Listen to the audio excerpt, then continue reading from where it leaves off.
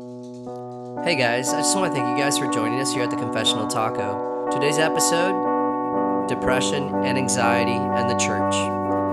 This is my journey through depression and anxiety since the 4th grade. I am 36 and I'm still dealing with it. I hope that this helps some of you.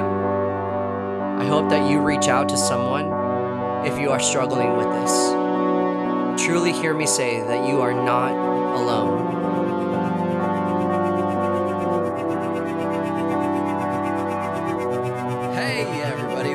Thank you guys for joining us here at the Confessional Taco. We're here with Marco hanging out, just having a good old time on a good old day, drinking some good old coffee. Well, I'm actually drinking Zevia. I'm drinking water. Because apparently you're drinking water? Yeah. I drank coffee this morning. It was good. I got Jitters coffee because #Jitters por vida. Which, by the way, hey, Jitters, I mean, if you guys want to hook us up with some coffee, we can do some reviews. We can hook you up with some people because we're a pretty big podcast. I don't know if y'all didn't know that. But, I mean, we're pretty much, I think we're like number one in the world valley right now. Oh. Oh, the Valley? Is it just the Valley? You ruined that one. Sorry. Well, we do. I'm trying to get us some free coffee India, here. Ireland, Spain, and some other country I can't pronounce. One of the stands. Kyrgyzstan. Yeah, Tajikistan. There you go.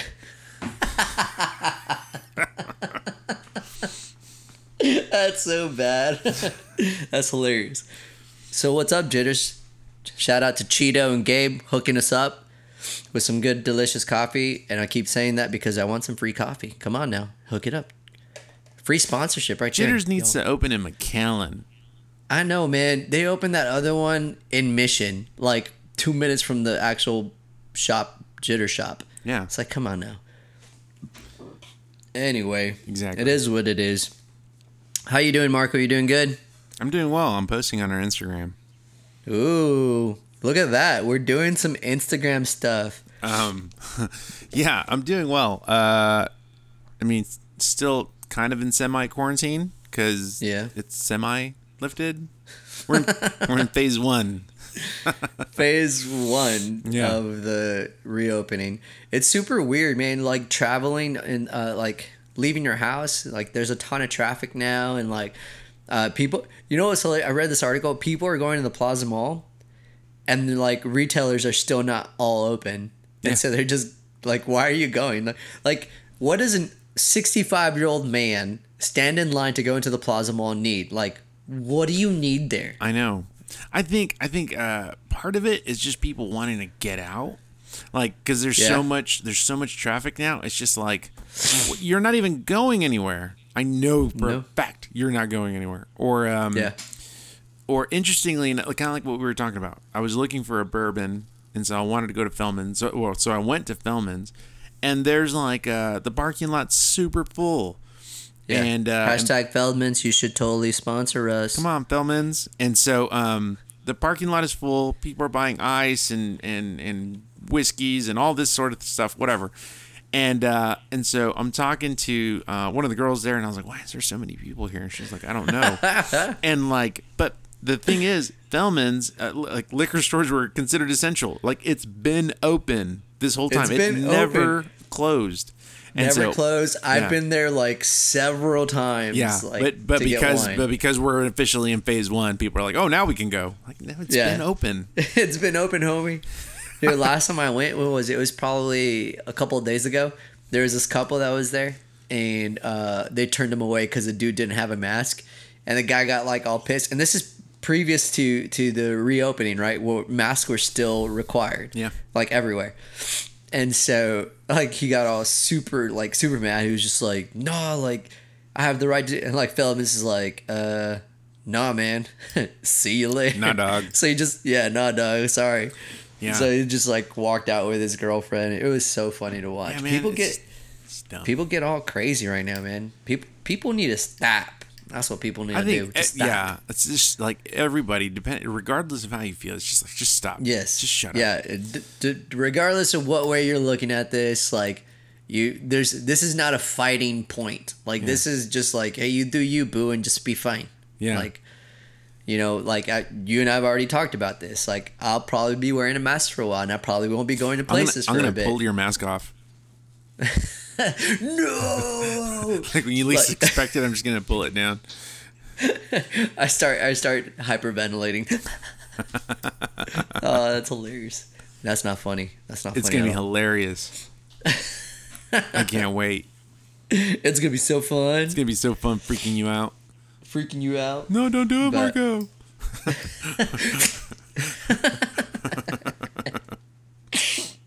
Like that one person at HEB that just stares you down if you get like a little too close. Yeah. That's dumb. Stop getting close to me. I mean, I wouldn't get so close if you would move. Just get your groceries and go. Get your stuff and keep moving. Like no one's telling you to hang out and play with your iWatch while you're looking at grocery stuff. Like come on now, just move. And on top of that, like I felt that way before quarantine. Just what do you get out of here? Yes, 100%. You know what's one of the things that I wish we will always keep from now on? That social distancing is like those little squares, like at gas stations and stuff. Yeah.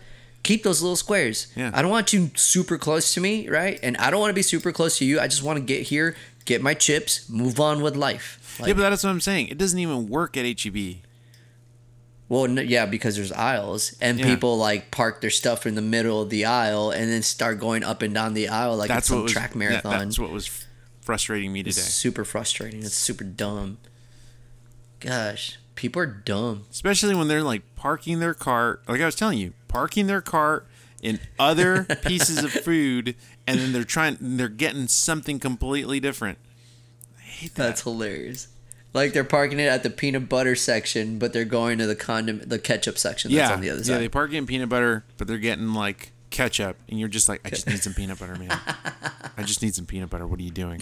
Just let me get my peanut butter. You don't understand how much I need my peanut butter. Yeah, man. Or like today, I was standing behind this couple who's getting avocados, and so the wife is like figuring out which avocados to get, and her husband is just standing behind her like with his arms crossed. Like, what are you doing? What are you doing there? Yeah. And then they had their cart. They had their cart right next to them, and so they were blocking everything else I needed. They were blocking the poblano peppers. They were blocking the tomatillos, and the red bell peppers. And so I'm there. I'm waiting, and she walks away with like 2 or 3 avocados, and her like bouncer husband. I was like, "What are you doing, balancer? What are you doing? You just wasted everybody's time. Like we're all technically infected.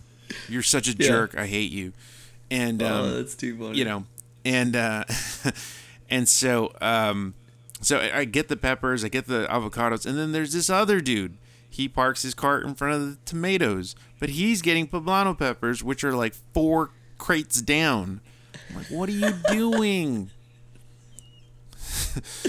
Just go to the poblanos. Yeah, man, just get the poblanos, dude. Or like I told you about that one guy who had a mask on, and he, like I told you, it's so stupid. So it's the zucchini squash, and then you got the Mexican squash, and then you got the yellow squash. He puts his cart in front of the zucchini squash. He's opening a bag in front of the Mexican squash, and he's staring at the yellow squash. And so I go to get the yellow squash, and he's like, he looks like, how dare you? How dare you get 2 feet from within me? It's like, get away. I should have just kicked his cart. He had one of those, I just like, F you, man. Just, yeah, you want some zucchini? Pat! Pat! Go get some zucchini. And that's not like the whole social distancing has only frustrated me even more just because of that. Like I was already like that before quarantine. Like I have my route. I know where I'm gonna go at HEB. I know what I need. I'm not there to gaze. I don't like talking to people. I want to come home because I want to eat my food. I just want to eat my food, right? So let me get my food so I can go eat it. Yeah, just let me get my food. And there's this dude there. Gosh. Yeah. Dude, I like, that's one of those places where I go in and I know exactly the layout, so I'm going to get what I need to get, and I'm going to get out as soon as I can. Yeah. It's the same thing at Costco. You just do it. I do a horseshoe. That's it. You just do a horseshoe. There you go. That's it. Horseshoe. That's it. You go to the produce, then to the meat, then to dairy, then on the other side it's like dog food. Yeah, a horseshoe. Ya acabaste. Yeah. The only time I go into the aisles is when I need, and I already know what I need. It's only when I need peanut butter, certain kind of spices or like baking stuff or oatmeal. That's it. No more. No more freaking people. No more. What else frustrates me about HEB? Oh, okay. So I go. You are so frustrated, dude. I go to my truck. I'm gonna go put the groceries in, and you know how they have those stations where you put your carts back in so that they can pick up, right? Everybody is leaving their cart because of the whole social distancing / germs, right? Rather than pushing their cart into that little, I don't know what you would want to call it. I guess corral. Yeah, into that little corral. They're just leaving their carts around it, and so now the cart. Oh my gosh! Oh, that makes me so mad. I know. Don't even. Dude, I put my groceries away. I put my cart, and without touching other people's carts, I was able to corral like 4. Just if you maneuver it, maneuver it correctly, you'd be fine. All you gotta do. Friggin' people. Or like when they leave it like in the parking slot. Oh my gosh! Yes. Like, you just finished walking like half a mile in HEB. You can't walk an extra 20 feet. Yeah, and then when it's right next to the corral too, it's like literally it's right there. Yes. Like it's right there. Yeah. God. Yeah. It's so annoying. It makes me so aggravated. I hate that. I hate just put your shopping carts in the cart, people. Seriously, gosh, in the corral. It doesn't take that much. I hate when like it's an empty parking lot and you park and then someone parks next to you, even though the parking lot's empty. Like, you could have parked wherever you wanted. Yes. Why would you park next to me? And then right next to you. Yes. Like, it's not like they're almost on the line or over it. It happens all the time. It's like when dudes go to the restroom for the urinal. Like, dude, skip a urinal. Skip a urinal. Or flush. Just it's a little lever, bro. Just flush. Just flushing. Goodness gracious. This is horrible. Things that quarantine makes people do. Yeah. Or, I mean, that happens without quarantine. Those are just people, man. I think those are just people. It's just amplified now in quarantine. And people are like, I can't touch the carts because of germs. Like, shut up. Shut up. You can, like, I caught like 4 carts just maneuvering mine so that the HEB helper lady wouldn't have to, corral all these other stray carts. That's the way people should be thinking about it. It's like, hey, I'm helping her out so that she can help me out. Yeah. While I grab a cart next time. Yeah. Easy. Done deal. Dumb, dude. Why you gotta be jerks about it? Gosh. Yeah. It's annoying. Makes me so mad. It's annoying. Super annoying. Whatever. I hate it. And that's it for the podcast. We're done. That's it. This is a rant. It was just a freaking. It was a rant on carts and HEB. Or like when I was coming out of HEB, you know how Delia's, for those of you listeners, Delia's is a place that makes tamales like all year round. Yeah. The line went out onto the 10th Street. Oh my gosh! And it wraps around itself. Yeah, it's crazy. I was like, come on, guys. That line is massively long. Like, in the time it takes you to order them, you could have made the masa yourself. Yeah, that's another thing. Like, okay, if you like them, that's awesome. I mean, they're not that good. Yeah. Like, for me to wait in line for an hour? Exactly. Man, I'll just wait till Christmas. Yeah. They taste better at Christmas anyway. They always taste better at Christmas. Gives you something to open up, too. So it's a win-win. It's super dumb, dude. It gets me so frustrated. This is also why I don't go... Rebecca and I don't go grocery shopping a lot anymore. We used to when we first got married and when we were dating. Well, I take it back. Not so much grocery shopping, but like shopping in general. Rebecca is the way she refers to it. She's a what is it? Like a textile shopper. In other words, she has to touch. Okay. She has to see what, and I'm just like, I already know what it feels like. Let's go. Yep. I'm ready. I know what a peanut butter jar feels like. Let's go. I know what peanut butter tastes like. You never had peanut butter? You never had peanut butter before? It's delicious. It's delicious.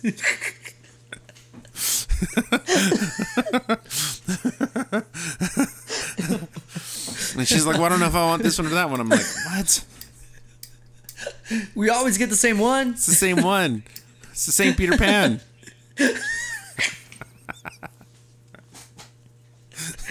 It's not Peter Pan version 2. It's not Peter Pan version 2. They didn't update it. The new and improved Peter Pan. Yeah. It's not PP2. It's the same one.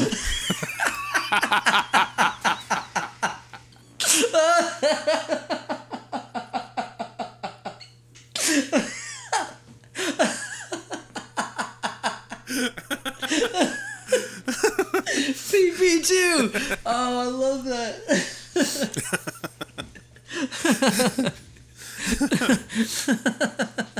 Yeah, man. It's not gonna have different notes. It's not gonna have different notes.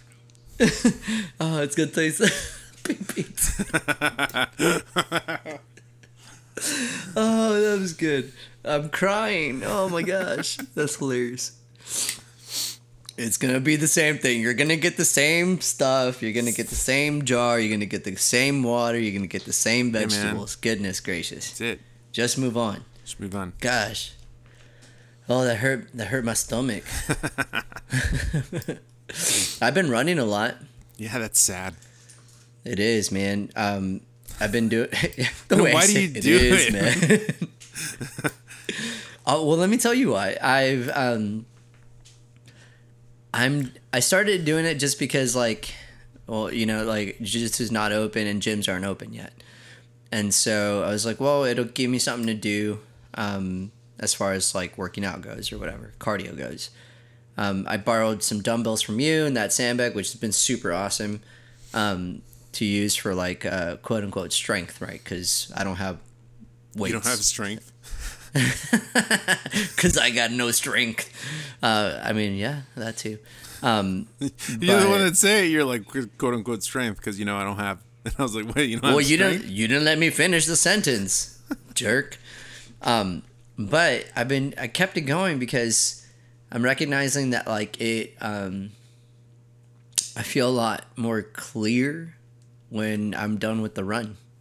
Like if I start, like, I don't know, feeling anxious or start feeling like off, I'll go for a run, like a quick mile, and like I'll feel better. So what I'll do is I'll run near 2nd Street and park my car, and I'll do the run and come back, and then I'll turn on my car and just sit in my car, like with the door open, and just listen to some podcast or whatever, and it just clears my head. So that's been super helpful, and it's been one of the things that has really surprised me because, like, honestly, like, I shouldn't be running because I have, like, a bad hip, like a bad knee, I have a bad foot. Basically, I'm like 97 years old stuck in a 36-year-old body, right? And so, but it's been, like, mentally, it's been really helping me out. And I know that riding my bike had done that before, but someone's son used my bike and now it's broken. I'm not going to mention any names, but he hurt his toe last week. Was that Seth? Seth messed up your bike? Yes. You don't remember that? No. It happened a long time ago. We were at your house. I remember he rode it because he had never ridden a road bike before, but what did he do? He jacked up the chain and the sprocket and the brakes. That's awesome. Yeah. I mean, and so I haven't gotten it fixed because every time, like, I mean, it's from like 2010. I've had it for like 8 years. But I actually posted about it on my Instagram, and Jonah was like, hey, let me try to fix it. So Jonah's going to try to fix it, which is really cool. But every time I go get it, like, updated or fixed, they're like, hey, man, why don't you just buy a new one? Like, because bikes usually have a lifespan of like 6 to 7 years around there. And so I was like, well, I mean, it's a 2010 bike. I should get a new one, but they're pricey, man. So I'm not touching that. But I can't remember the last time I bought a bike. Yeah, they're super pricey. My brother gave me the one I have, and then I gave it to Seth. Hand-me-downs are the best. Yeah, I mean, apparently it was an expensive bike. Yeah, I mean, a good bike will last you a while. Like this one, again, has lasted me a long time. But I do update it every like 2-3 years. Mm-hmm. And so they're like, you know, just get yourself a new one because with every update you're making, you might as well just get a new one. And I'm like, no, because I like the way it looks, honestly. I think it, and I mean, it's the bike that took me to a bunch of places. So, anyway, all that to say, without my bike, I'm doing running, and it's been really helpful, like, mentally for me. And so that's why I keep doing it. So every day this week, I mean, since Monday, excuse me, and just for reference, this is on a Sunday. We're recording on Sunday. Since Monday, I ran a total of, including today, of like 17 miles. That's dumb. It's been awesome. It's been super helpful, man. Your face. That's just stupid. Just don't do that anymore, bro. But I get that. I mean, working out, I mean, it helps with anxiety. It helps with a bunch of other different things, not just your physical health, but it certainly helps with your mental health. Yeah, which is why, like, I've been continuing, and honestly, I'm even debating getting some running shoes. What? You don't have you have like 400 pairs of shoes, and not one of them are running. Correct. Isn't that crazy? That's dumb. I'm pretty sure you have running shoes. You just don't want to use them as running shoes. I bet. No, the running shoes I do have, because I do have a pair of Puma running shoes I got at Ross for $20 3 years ago. So those are the ones I'm using. Yeah. So you do have running shoes. Yeah, but they're jacked up. Now I want some new ones. I guess. Dude, you don't even know me. I do. Gosh. I know you have so many pairs of shoes. I'm pretty sure I could find some pair of running shoes. No, I really don't have running shoes. What about your CrossFit Nanos? You don't have Nanos anymore? No. I gave those out. I gave all 3 pairs away. And then my Nike CrossFit shoes I gave... Well, first of all, those really suck for running. The Metcons. But I gave those away as well. Wow. There you go. Okay. Hey, man. I get and I give. I get and I give. Yeah, I don't have running shoes. That's what I do. Yeah, but you don't run. You hardly walk. I walk. I just don't run. Yeah, but we already talked about this. Your idea of cardio is lifting heavy stuff really fast. Yeah. I can't do that. And I do it in Vans. And you do it in Vans. Or barefoot. Or barefoot. Yeah. So I do prefer when I do lift weights to lift barefoot. Mm-hmm. When I do lift weights, which is not a lot. Which is never. It's just hardly. Because apparently ever. you don't have any strength. Yeah. That's only because you don't let me finish my sentence. So, in your face. It's only because I'm weak. It's only because it's true. If you'd let me finish, you'd learn about my weakness. If you let me finish, you'd know that I'd say the same thing you just said. Just let me finish my sentence. We're going into like 23 minutes, and we have not talked about what we're going to talk about. Oh, yeah. We're going to be talking about depression and anxiety. All that to say, feeling depressed, this podcast is for you. That's awful. I should not be laughing about it. Hey, just as a heads up, I struggle with depression and anxiety, and I have since 4th grade, and so that's what we're going to be talking about. So I can laugh about it. So in your face. Yes. All right, Marco, ask me your questions. What do you... What, oh, yeah. I don't have any. Okay. All right, here we go. We discussed this previously. Yeah. The one time you're going to ask questions. Oh, I have questions. Wait, cálmate. I have questions. It's going to be hilarious when you get stumped, because I'm going to be like, yes, exactly. You don't know. Okay. Yes, so today we're going to be talking... Probably will get stumped. We're talking about depression, anxiety, but it's kind of a... encompassed under just mental health. But nevertheless, depression, anxiety, we're going to talk about. Okay, so for our listeners, here's where I would like to start. Okay. How... Now, let me back that up. Back it up. Okay, so when it comes to depression, what isn't depression? I think I'd rather That's start a good question. There. What isn't depression? Depression is not a feeling. Depression is not something that can just easily go away. Depression is also not sadness. I think there's a big difference between sadness and depression, much like there's a big difference between happiness and joy. Sadness is for a moment, it like circumstantial, goes away. It's circumstantial. Depression is much deeper than that. Again, the best way to describe it on the opposite end of the spectrum is the differences between happiness and joy. So then that's what I would say. Okay, yeah, no, that's good. Yeah, I particularly like that it's not just feeling sad, or it's not like an emotion. Yeah, and I mean, depression is not sadness. It's not just sadness. It's more than that. It's not an emotion. It's deeper. It is ingrained almost. Yeah. So then, as a result, what is depression? Okay. Or how would you define depression? The way I would define depression is scientifically, it's a chemical imbalance within the brain.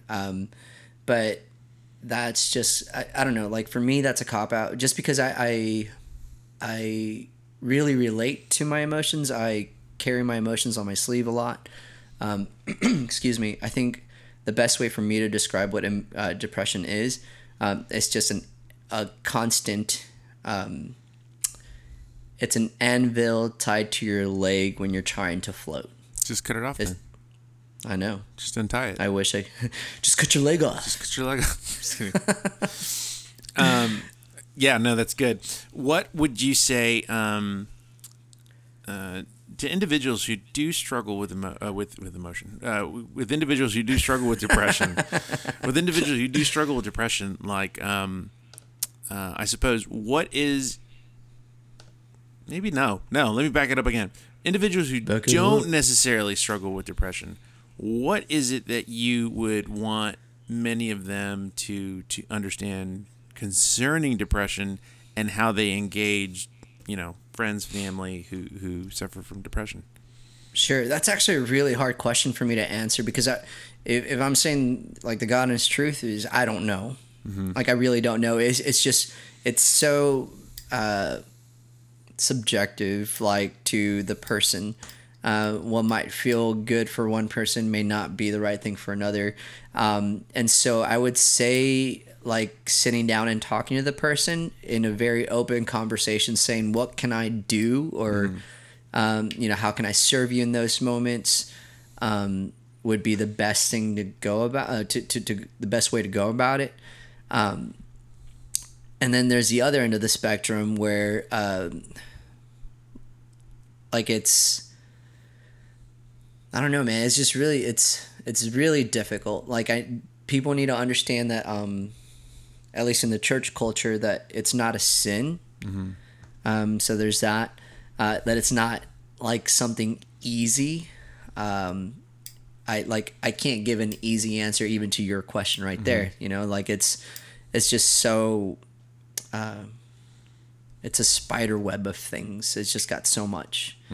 So I couldn't give you a concrete answer even for that. What do you think are some of the so this kind of goes back to what depression isn't, but I'm thinking of a couple. What do you think are some of the misunderstandings of depression that people who may not struggle with depression, what are some of the misunderstandings that they have? Can you repeat that last part? I couldn't hear you. I'm sorry. Yeah, no, people who may not struggle with depression, right? What do you think are some of the misunderstandings, some of the myths that they have concerning depression? Okay. So one of the biggest myths is that, like your first question, right? What's the difference between like the sadness and depression? Right. So I had a conversation with one of our dudes from church, asking that, like like straight up asking me, like, well, why don't you just stop feeling like that? It's because it's not an emotion. It's not a feeling. It's a weight. It's an anvil. And so that's one of the things that is constantly. It's a massive misconception that you can just stop feeling that way, like in an instant. Another massive misconception is that it's a sin, right? Like, oh, you're not praying enough, you're not reading the Bible enough, you're not in tune with God enough, you're not listening to the Holy Spirit enough. And so there's that. It's a demonic attack, right. Like that's another misconception, especially within the church. if you struggle with depression or anxiety in the church, you're a sinner.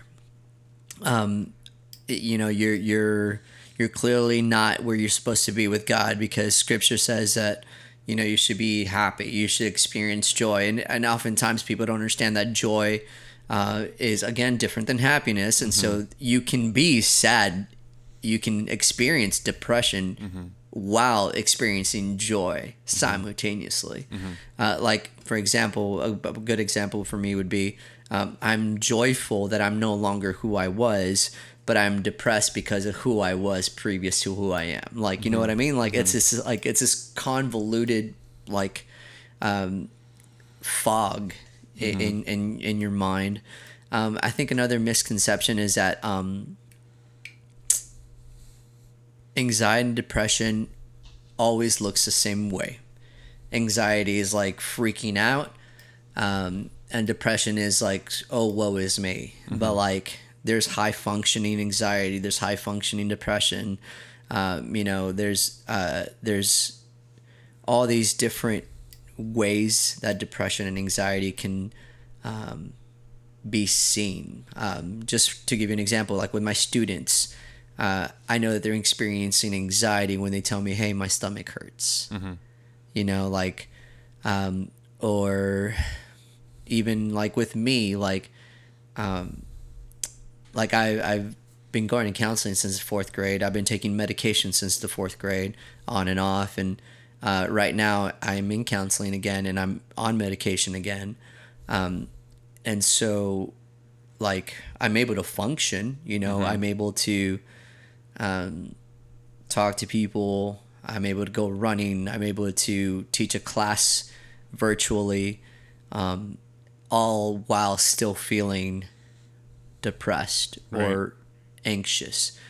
So I think those are some of the biggest misconceptions, at least that I have experienced with people, that you can just change from a whim. Like, from one instant to the next, you should feel fine. Like, if you tell me the why, then you should be okay, because you've already said the why. Or like, you should know why you're feeling like this. That's another one. Like, you should always know why you're feeling depressed. It's like, no, like, that's not true. I don't know why. I don't know why I'm feeling like this. I can tell you I'm feeling like this, but I don't know why. So now we start that examining process. Okay, so let's examine why. Well, it could trace all the way back to infancy. It could trace to 2 minutes ago. Like, we just, it's a process. Sure. And people don't understand that the process is important as well. So I think that's what I would say about that. So in light of some of the things that you were talking about, like particularly, hey, this isn't a sin, right? Like, this is a state of mind sometimes. This is a condition. There's that. Sometimes it's really difficult to kind of get away from this, and because it's a weight that kind of walks alongside me, right? At what point, it's going to sound weird, so I'll kind of explain it after I ask it, right? So, like, at what point does, for instance, the state of depression or the condition of being depressed, at what point does it become dangerous? So for instance, like, an individual, and I'm not just suggesting you, anybody, an individual who struggles with depression, who regularly chooses to isolate themselves from community, isolate themselves from, like, some of the things that we've talked about, from like examining and even evaluating, right? Would that be an example of depression becoming dangerous for an individual? I ask that because, so my wife, Rebecca, has struggled with depression since she was in high school. And one day she said something that was kind of profound. Doesn't mean she doesn't struggle with it, but she said something that was kind of profound, because when we got married, I didn't understand the why. I was like, I don't, what led to this, blah, blah, blah. And there are some days where it's a struggle for her, but it's similar to what you said a while ago. Like, she keeps moving forward, and one of her reasons was, I can choose to kind of loathe, or I can choose to kind of stay here, or as I'm experiencing this, I can still move forward with my life. Like I can still do the things I need to do. I can still invite individuals into this. I can still take care of my responsibilities, X, Y, and Z, and know in the background, kind of like an app that runs in the background, I feel this way. Right. But that isn't going to keep me from, moving forward. That doesn't mean that there isn't this time where she stops and she's kind of evaluating it or examining herself and evaluating. That doesn't mean that doesn't happen. But in light of her being depressed or struggling with depression, she still takes action. So going back to the question, at what point does depression, or at what point can depression become dangerous for the individual in light of the decisions they're making? Sure. I'm going to try to answer that with 3 points, like 3 bullets. Like, number one, I think it's important for us to understand that sometimes being alone is the best thing that they can do. Mm-hmm. I know that that's super helpful for me, like going on a run alone. Sure. I mean, I don't... people need to understand that it's not always going to be fixed with community. Mm-hmm. I'm not saying community is not important. I'm saying it's not always going to be fixed by it, because that's just the way it is. And so even like for people like me, like that, I struggle with it. And then on top of that, I'm also an introvert. Like I feel much more comfortable alone. I feel much more comfortable at my house without people around me, right? That doesn't, again, negate the importance of community. So please do not hear me say that. So that's number one. Number two, I think that, like, for example, with your wife, Rebecca, I think people understanding that it can become dangerous when we stop at just the staying there. Like we stop at we're not going to examine it and try to like move forward. Mm-hmm. It becomes dangerous when we just live there, when it like this is all that there is. Mm-hmm. And I think that the reason why we stay there is 2 reasons. Number one, we feel like it's just going to be even more of a burden if we talk to people. And number 2, I think people do make people feel like a burden when we talk to them. Mm-hmm. Right. And so it needs to be a collective, and everybody needs to be on the same page. Kind of like, so I've been watching a lot of Dog Whisperer, right? And so he's talking about how you're going to be the pack leader. And the only way that you're going to be the pack leader, if you're in a couple, if you're in a household of a family, like, is by everybody being on the same page so that this dog understands. Mm-hmm. Right. And so, everybody needs to be on that same page so that the person that's struggling with it can feel comfortable enough to bring it up and not feel like they're being a burden and not feel like they're going to be denied and not feel like they're just going to cost something else, right? And so it needs to be both sides. Again, the person struggling with it and the person that is not struggling with it coming together in order to feel much more comfortable to move forward, because it does become dangerous when it's just you alone forever. Mm-hmm. Like it's definitely dangerous, but I think that's a result of it's not a choice that the person is making. I think it's a massive result of how they've been made to feel. Mm-hmm. And that could be just because they're not talking to the right people, right?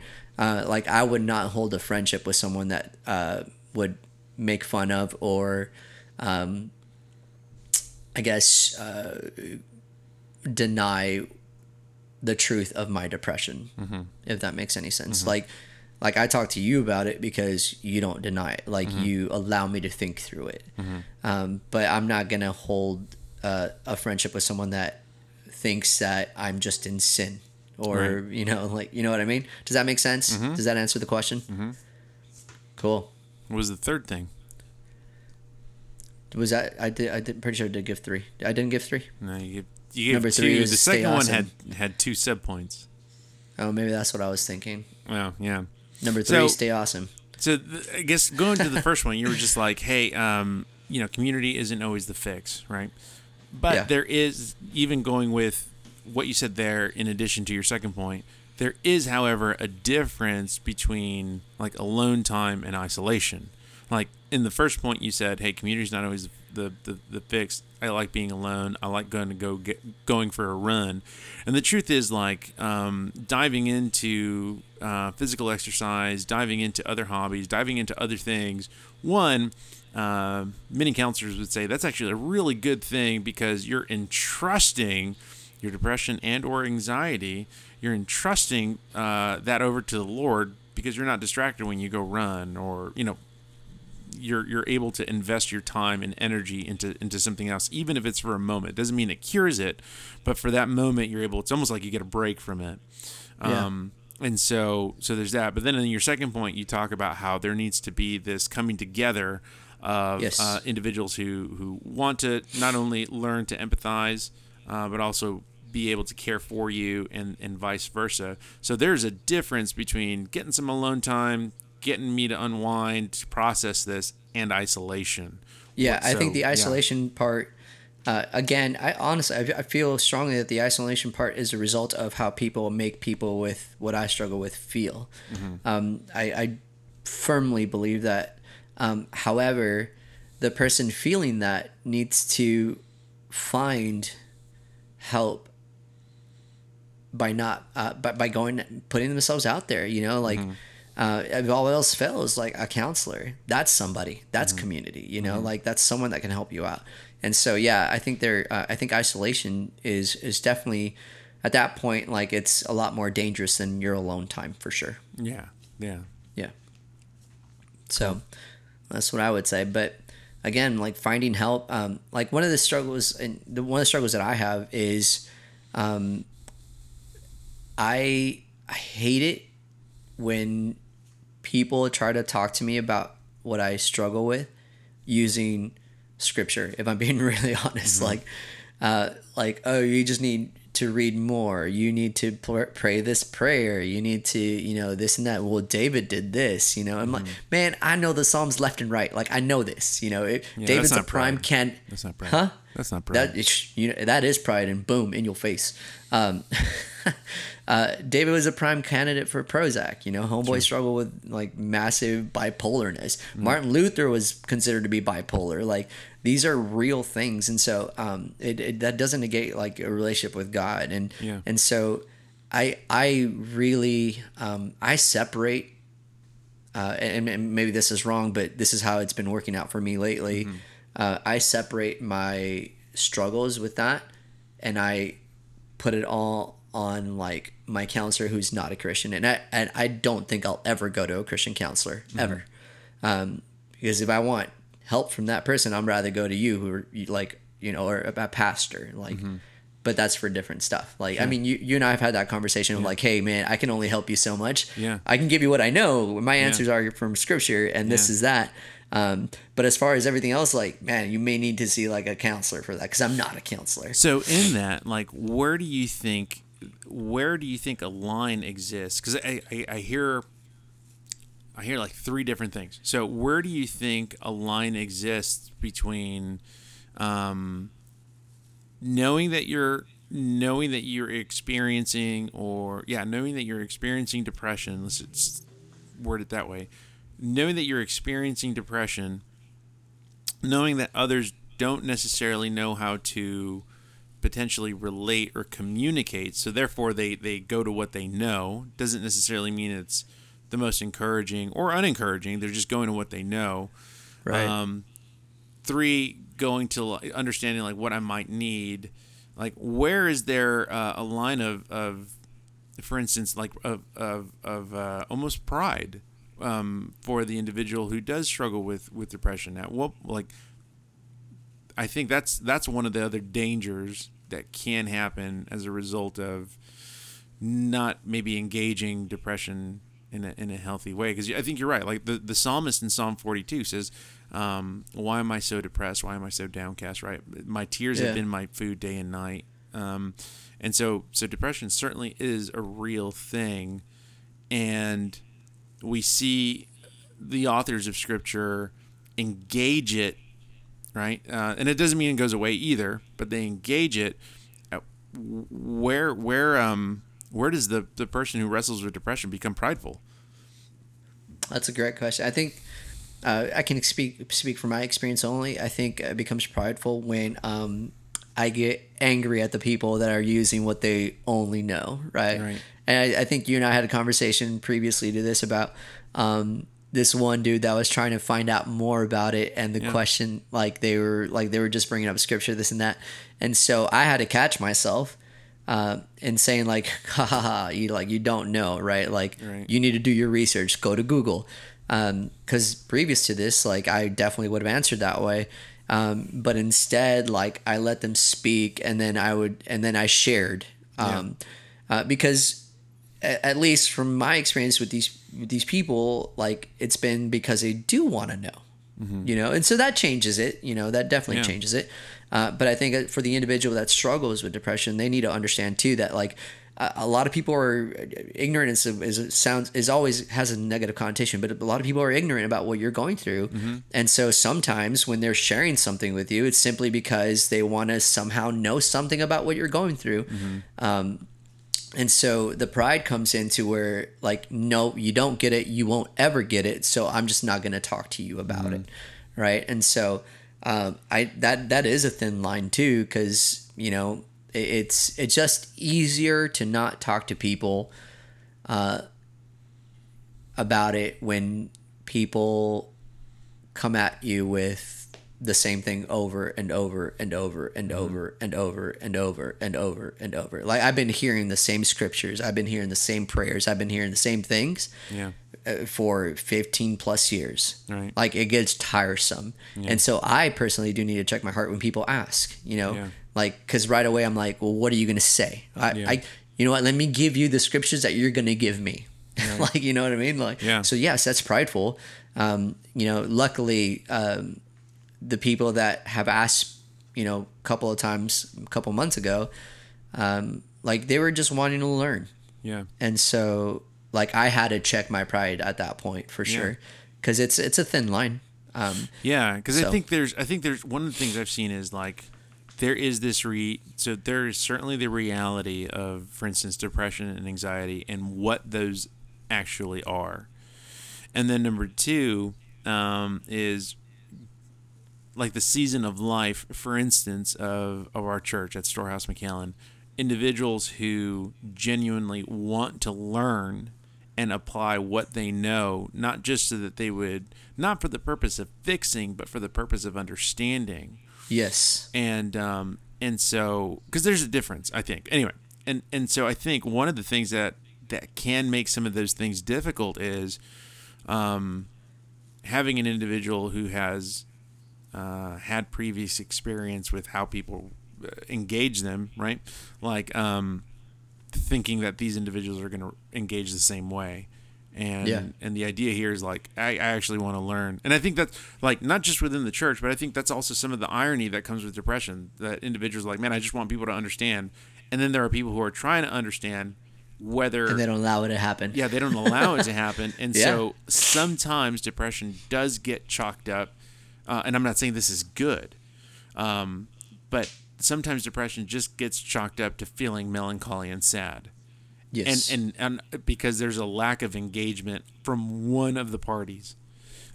So I think there's a both and, in the sense of, hey, some people need to better understand that depression and anxiety are real. And it's okay, cool. Well, individuals who may struggle with depression and anxiety, you need to teach. Hey, those who don't, okay, keep asking questions. There's certainly going to be areas where both are going to fall short. Yes. And because they're going to fall short, I think it's all the more reason to engage rather than to pull away. Absolutely. Because the one who doesn't necessarily understand is going to be okay, well, I don't. Even previous to me being married, oftentimes, when it came to depression, it was yeah, that's just sad, because oftentimes it was only described as that. It was just this really deep feeling of sadness, and it was well, then stop. It's getting annoying. And then on the other side, well, I feel misunderstood, I feel undervalued, but there wasn't this connection of there wasn't any discipleship going on. Yeah. And so I think that's one of the areas where I think as the church we certainly need to grow in. But discipleship takes it takes more than one individual. Yes. Yeah. Yeah, definitely. I think not just in the church itself, but like in life, like people, there's a lot of catching up to do. But the church is further behind than those not in the church, right? Like, and so I think there's a failure to engage properly within the church simply because of education, and I think that I think that the church struggles with gaining education because of pride, and I think that those that are willing that need to give the education also struggle with it because of pride. Yeah. You know, and so I think it needs to come together. I think the church needs to be a lot more open. I think the church needs to speak a lot more about it on the pulpit as what it is. This is in literal mental illness, right? And so people aren't going to understand it if we don't speak about it, and if we don't speak about it, it's just going to get worse. Yeah, well, I would argue like the church needs to engage it biblically, because clearly things like depression and anxiety exist in the pages of Scripture.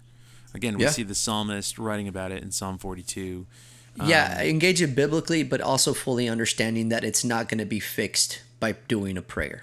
Well, that's what I'm saying. I'm not saying that it's supposed to be fixed. I'm talking about just engaging it. Yes. And so, because sometimes engaging, both for the individual who doesn't necessarily understand and for the individual who struggles, engaging to better understand is just going to help. That doesn't necessarily mean that it's fixed, because again, you said it yourself, depression is a condition. So it's not this problem that is going to be fixed within these 4 steps. But if we're able to engage it biblically and allow the teachings of Scripture to help us better understand us as image bearers, us as individuals, believers who where the Holy Spirit takes residence in, then we're able to better understand one another. We're able to better disciple one another. We're better able to, we're better able to maybe even turn to the Lord in the midst of those things actually happening. Sure. Again, doesn't mean that it's dismissed, and it doesn't mean that the end goal is this needs to be fixed. It is, because of what Jesus has done for us, and because of what He has revealed to us in His Word, we could actually engage one another in a way that's going to help disciple us, and in a way that's going to help us understand one another, and even provide discipleship and comfort for other individuals. Yeah, I think the only, and I already shared the pushback, but I think the only pushback I would give again is that like those people need to understand that it's not a fix. Mm-hmm. That's it. You know, it's a help. It's not a pushback, bro. I agreed with you. I never said it was a fix. Dude, whatever. You don't even know anything. You don't know. You know nothing. Just saying, I agreed. But we're already at 52 minutes, so we got to close this up, and my phone's about to die anyway. All right. It needs a coming together of people. That's and it's going to only help if we listen. If the one side listens to the other and the other side listens to that one side. It really does come down to that, and I think that's why counseling works so well. Yeah, I think it's interesting that you say that. I would say 2 things. Number one, like, specifically within the church, I think if we're going to listen, right, both sides, if we're going to listen, then I don't think we can separate. And I'm not saying you said this, but one of the things I've seen is separating the condition from, for example, what Scripture teaches. But I don't think we can separate them if we're going to properly listen to one another, because if we're going to properly listen to one another, then that means each party, for instance, needs to pursue humility. Yeah. Like, humility needs to be present if we're going to engage, educate, disciple, understand, help grow, help comfort one another. All the one another's, right? All the coming alongsides, I think, are going to happen as we pursue humility. And if we're going to pursue humility, then we can't separate the teachings of Scripture from a condition. In fact, the teachings of Scripture engage emotions and conditions and so on and so forth. Yeah, I agree. I think to close it out, So like with me, I've struggled with it since fourth grade. I'm 36 now. There have been multiple visits to the hospital. There have been multiple, like, I guess, suicide attempts. There have been multiple. Well, I don't know how a better way to put it. Oh. Besides, I was thinking about a better way to put harmful it. Thoughts. Harmful thoughts. Mm-hmm. There have been multiple, tons of medication, on and off, and like I was off of them, and I was done with counseling for a while, and I'm back on it now, and I think one of the hardest things for people, and this is where I would like try to get people to hear us out, is that while on medication, it's like it's not a fix either. Mm-hmm. It's all, and you and I talked about this, like it's simply just a balance, mm-hmm. and sometimes that balance is just it just numbs you out. So you don't experience an extreme high of joy, you don't experience an extreme low of depression. You're just balanced, and maybe that's what normalcy is. I don't know. I wouldn't know. I don't know what being normal feels like. And so it could just be that. But to me, like, it really just numbs me out. And at the same time, taking medication is scary. And so those of you guys struggling with depression and maybe don't want to take medication, like, I hear you. Like, I mean, on the medication that I'm on right now, I'm risking, and I'm going to be very not PG-13 here. Like, I'm risking sterilization. I'm risking the erectile dysfunction. Like, I'm risking liver. Like, mm-hmm. I'm risking a lot to just try to feel normal a little bit. And so, like, is it worth it? Let me work it. Now flip. Okay, sorry. Missy Elliott, what's up? Is it worth it? That's going to be up to you to decide. I think for me, in the state where I'm at right now and where I want to be, it's worth it right now. And so, if you need medication, use it. If you need counseling, use it. And if you want people to understand you, then be humble enough to speak about it openly. And know that they're going to fail you. Just as much as you are going to fail you. Yeah, that's a good one. Yeah.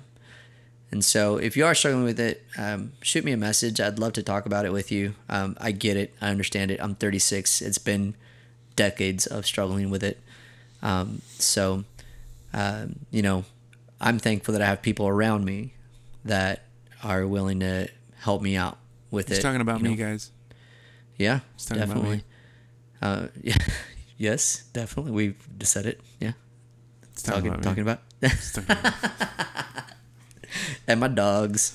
No, I have a good group of people I'm very thankful for. And so I hope that this kind of teaches you guys something. I know that this is a podcast that I've been wanting to do for a little bit just because it's important to talk about.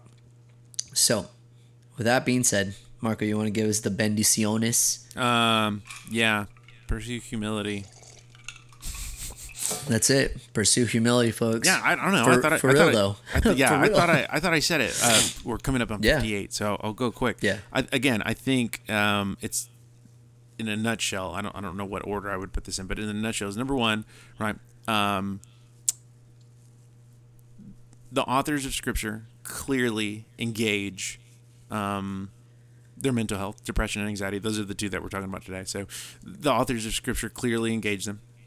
Number two, they are engaging them as they are turning to the Lord, crying out to the Lord, lamenting. Like they are doing that. They are engaging, for instance, as they are turning to the Lord in a variety of ways, in a variety of emotions. And number three, they're being completely honest.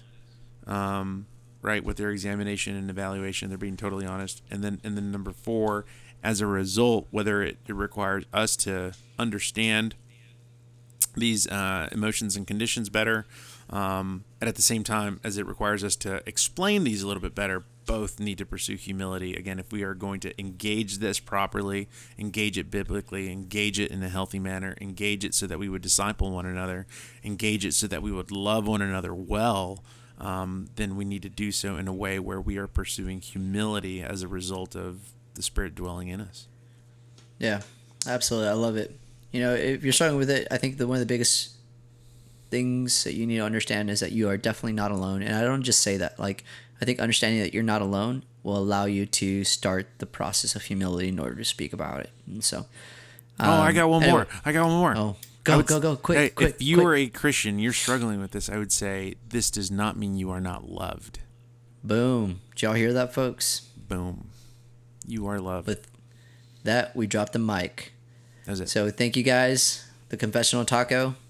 Visit our Instagrams, our Facebooks, our Twitter, and our website. We'll see you guys later. Ahí los ando guachateando.